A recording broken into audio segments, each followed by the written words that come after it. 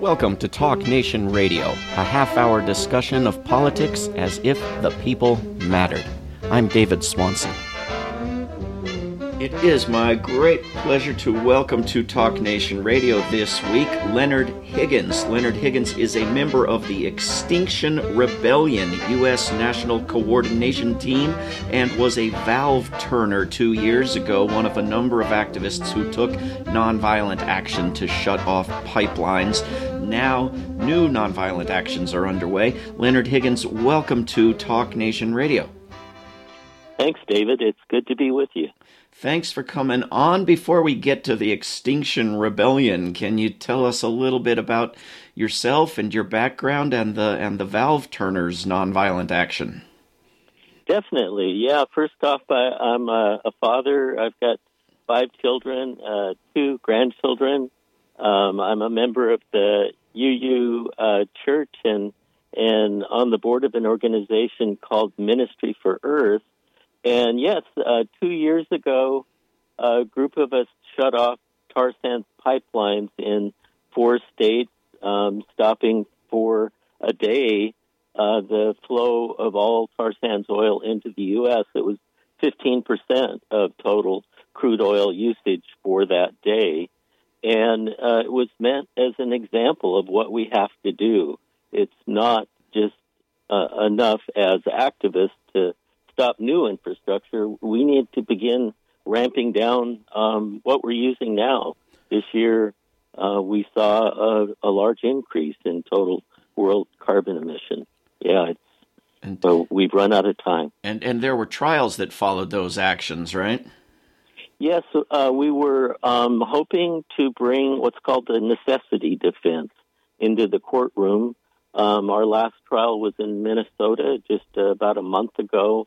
There were 3 defendants, Emily and Annette and Ben. And to our bewilderment, rather than allowing the cross-section of expert witnesses, including Dr. James Hansen and Bill McKibben and experts on the efficacy of civil disobedience, all charges were dropped by that Minnesota County court.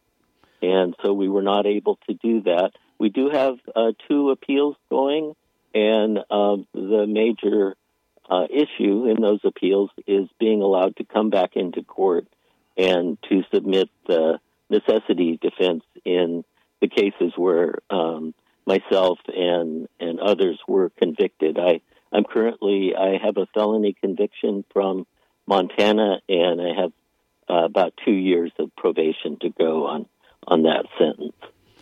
And one of the lessons for other concerned citizens out there might be that sometimes the charges get dropped.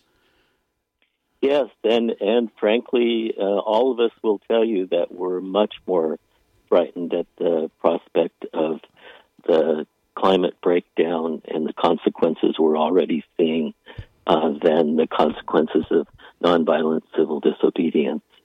We have to do what we can. So what is the Extinction Rebellion?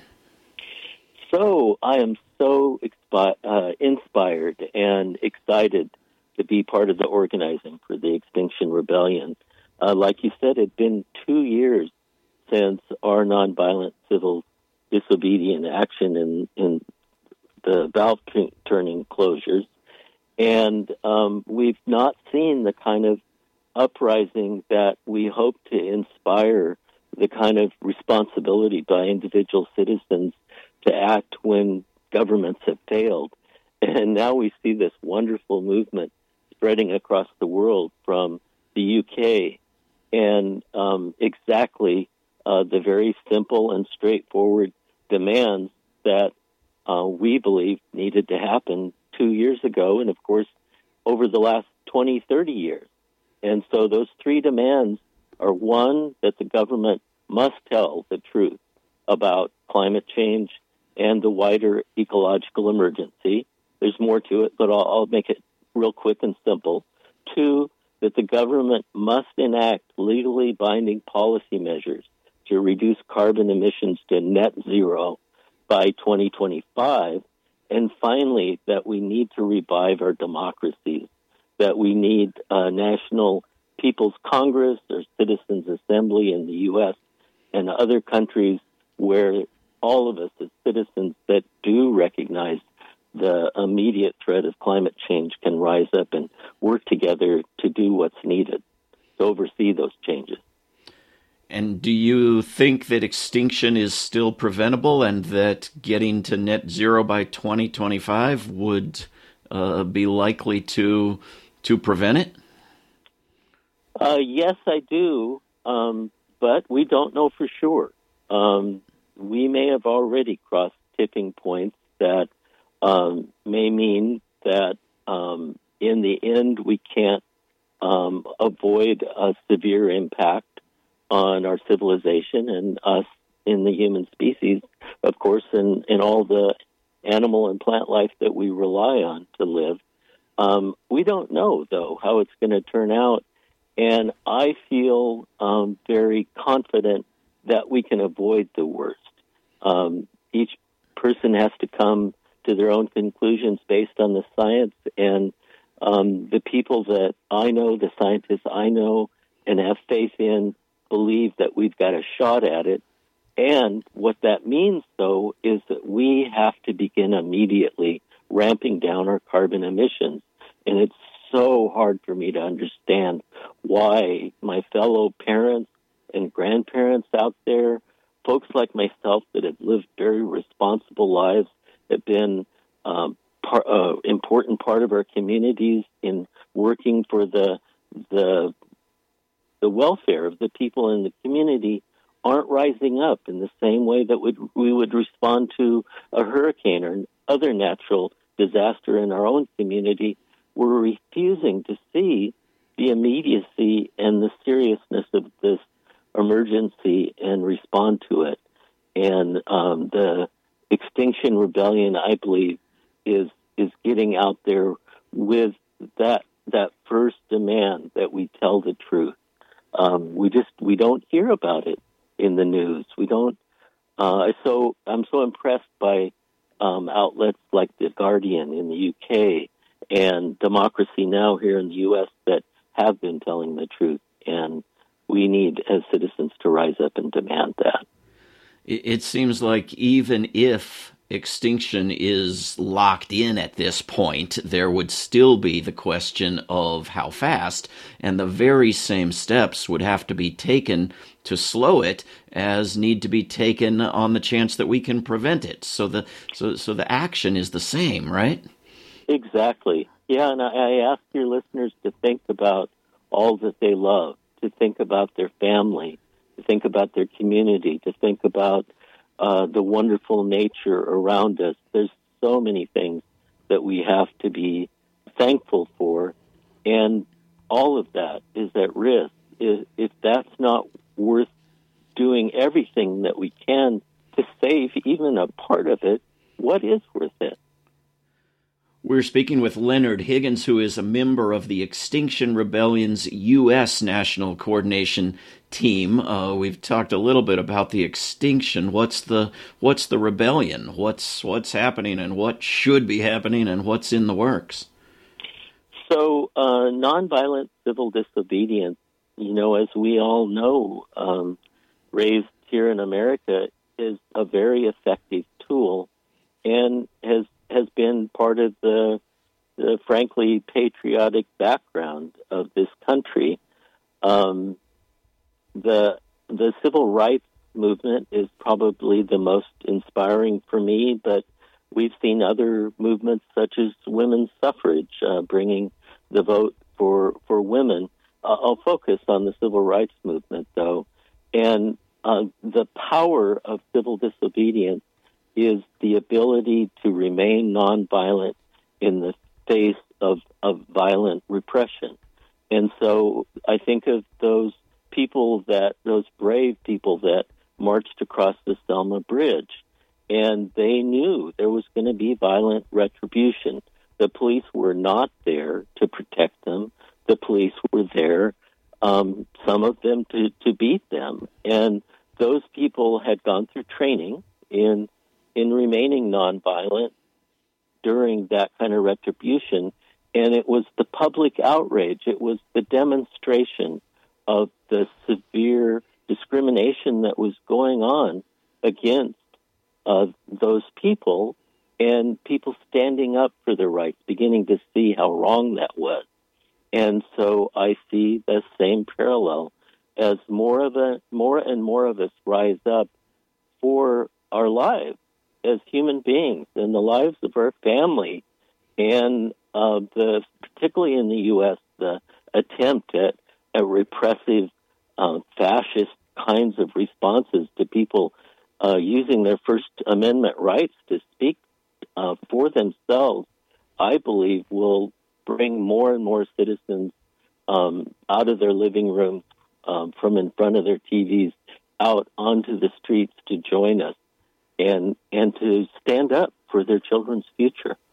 And have any nonviolent actions already been taken by Extinction Rebellion in the UK, in the US, in other countries? Are there events and actions planned that people can sign up to take part in?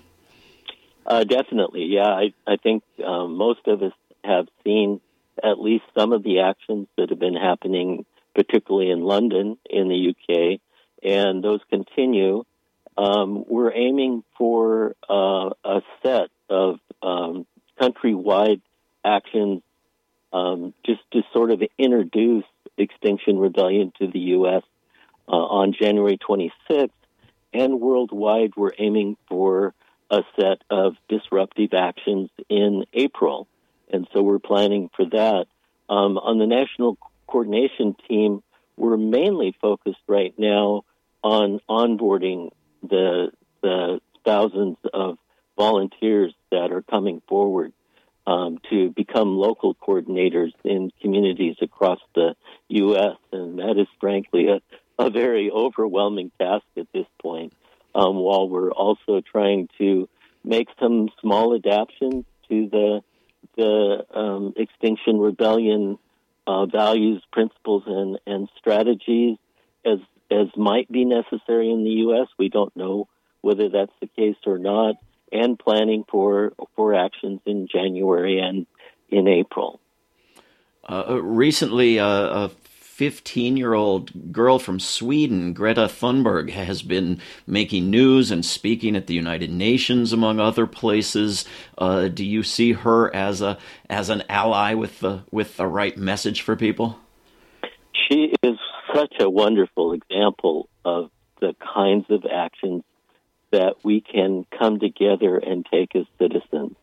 And so this 15-year-old in Sweden sparked a whole broad-scale national strike of young students across Sweden, tens of thousands of students, and she continues.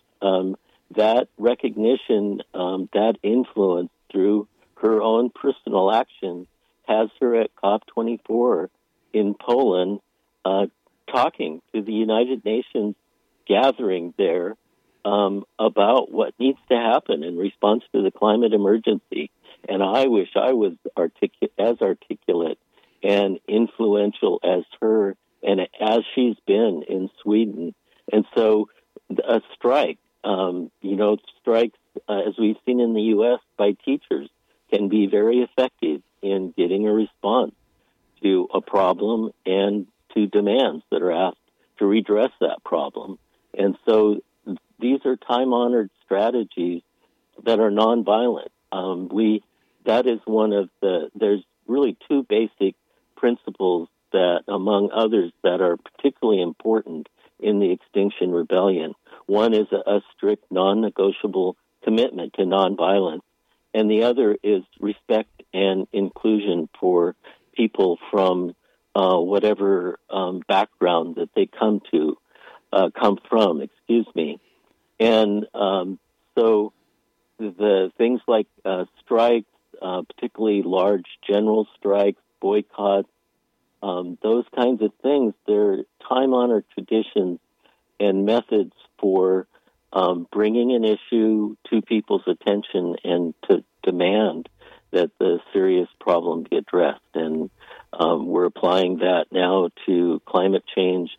Governments around the world have failed. The Paris Agreement, although steps in the right direction, falls far short of ensuring us a stable climate and a safe environment for us to live in as humans. We're already seeing parts of the world become inhabitable. All of our coastlines around the world are threatened, yet we don't see governments act. We've got this one last chance to escape the worst of the climate catastrophe. We have to take it as citizens.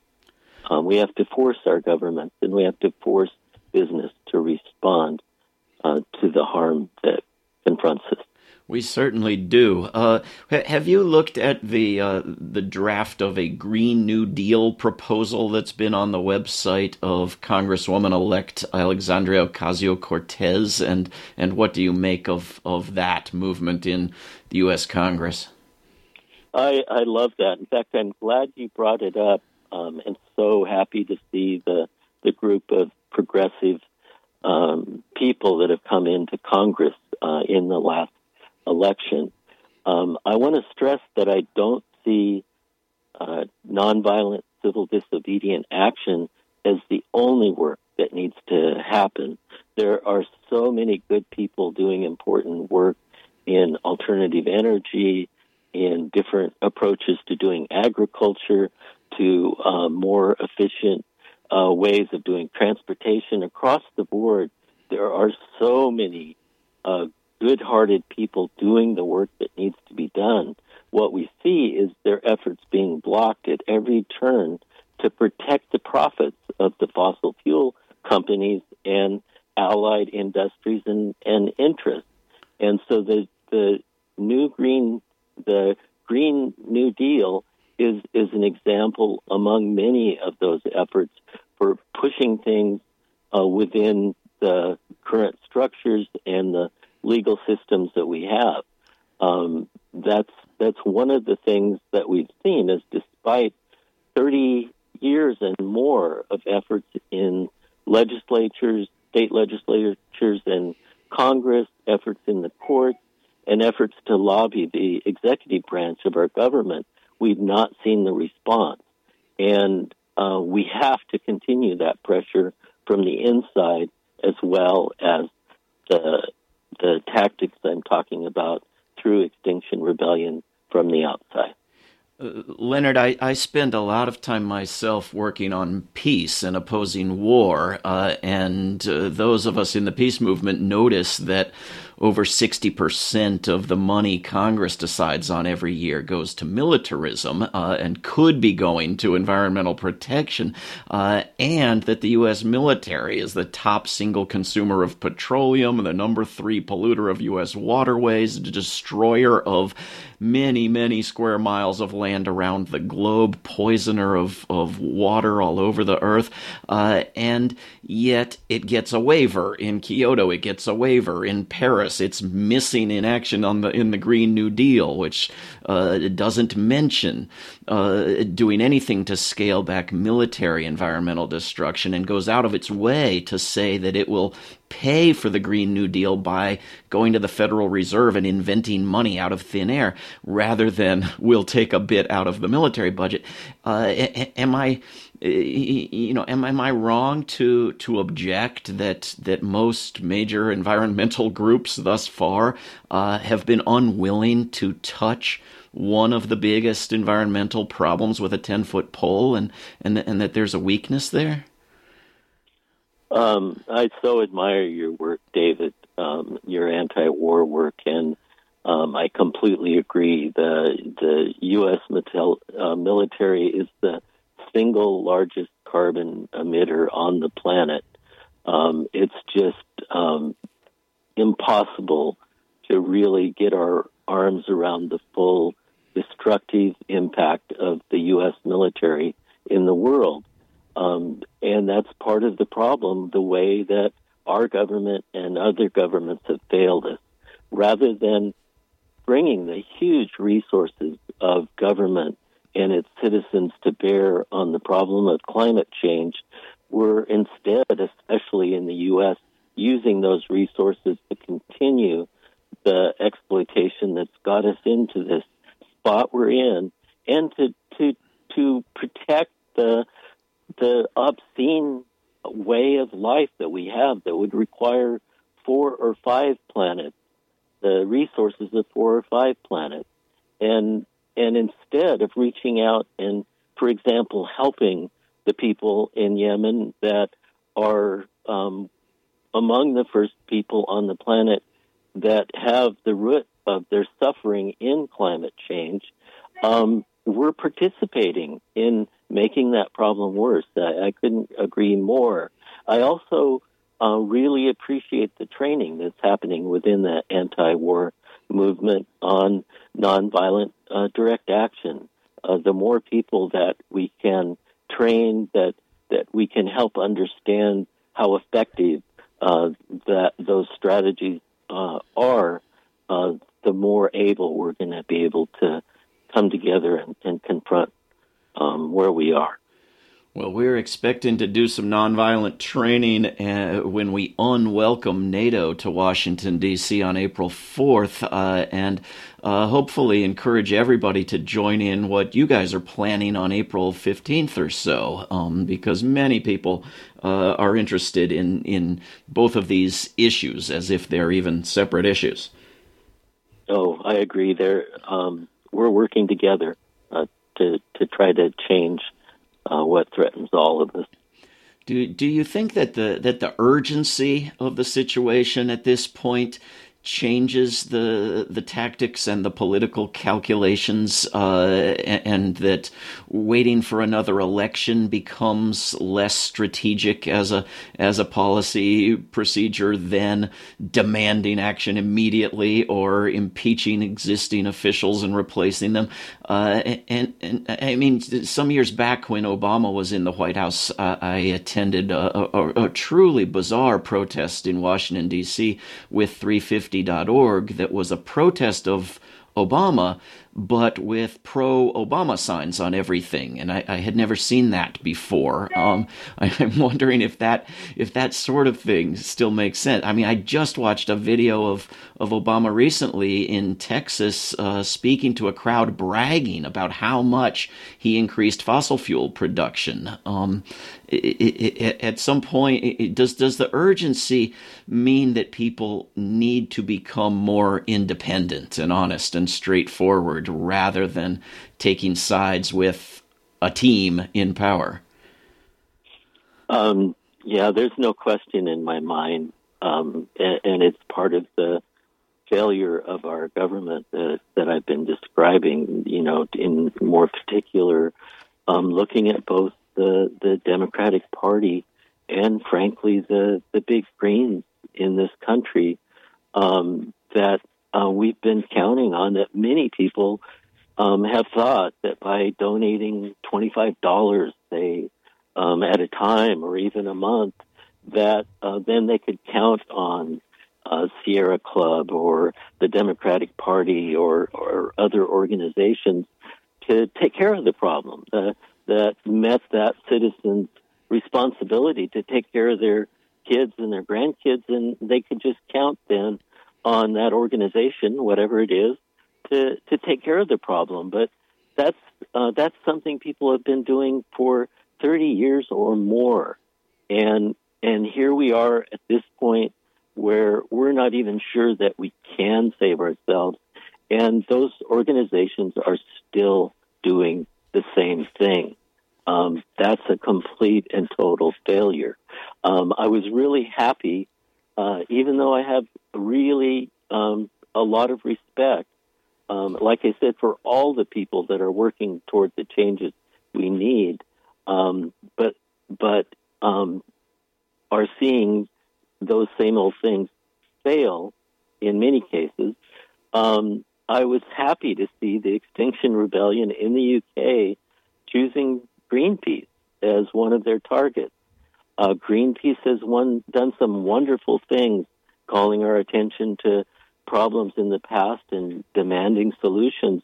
But as of late, they and other pretty effective organizations, and I'd include 350.org in that group, that have been working on change on all of our behalf, aren't doing enough, are not really responding as though there's an emergency. There's a famous experiment where you bring a subject into a room with other people in, and he doesn't understand really what the experiment is.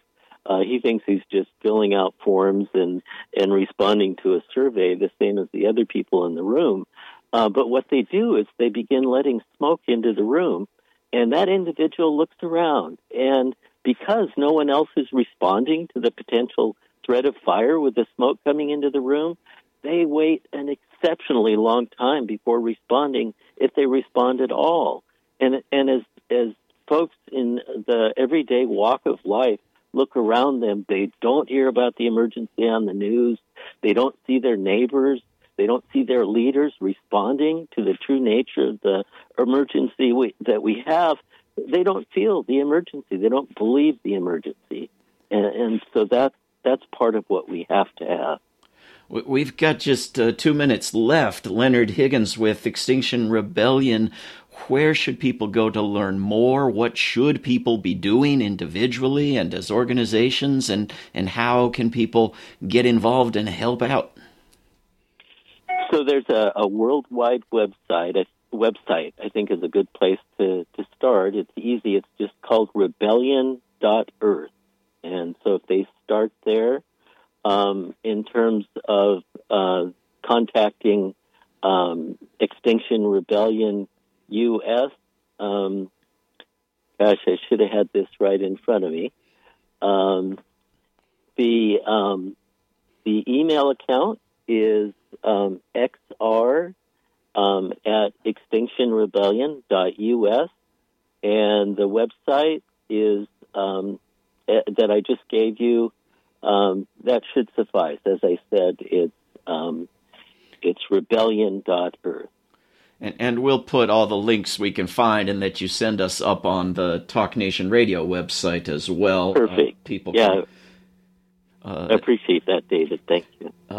Not a problem. Leonard Higgins is a member of the Extinction Rebellion U.S. National Coordination Team, and there are teams in nations around the globe. He was a valve turner 2 years ago, taking nonviolent action to shut off a pipeline for a day, and more nonviolent action of this sort and on a larger scale is badly needed. I strongly encourage you all to get involved. Extinction Rebellion. Leonard Higgins, thank you very much for coming on Talk Nation Radio. Thank you, David.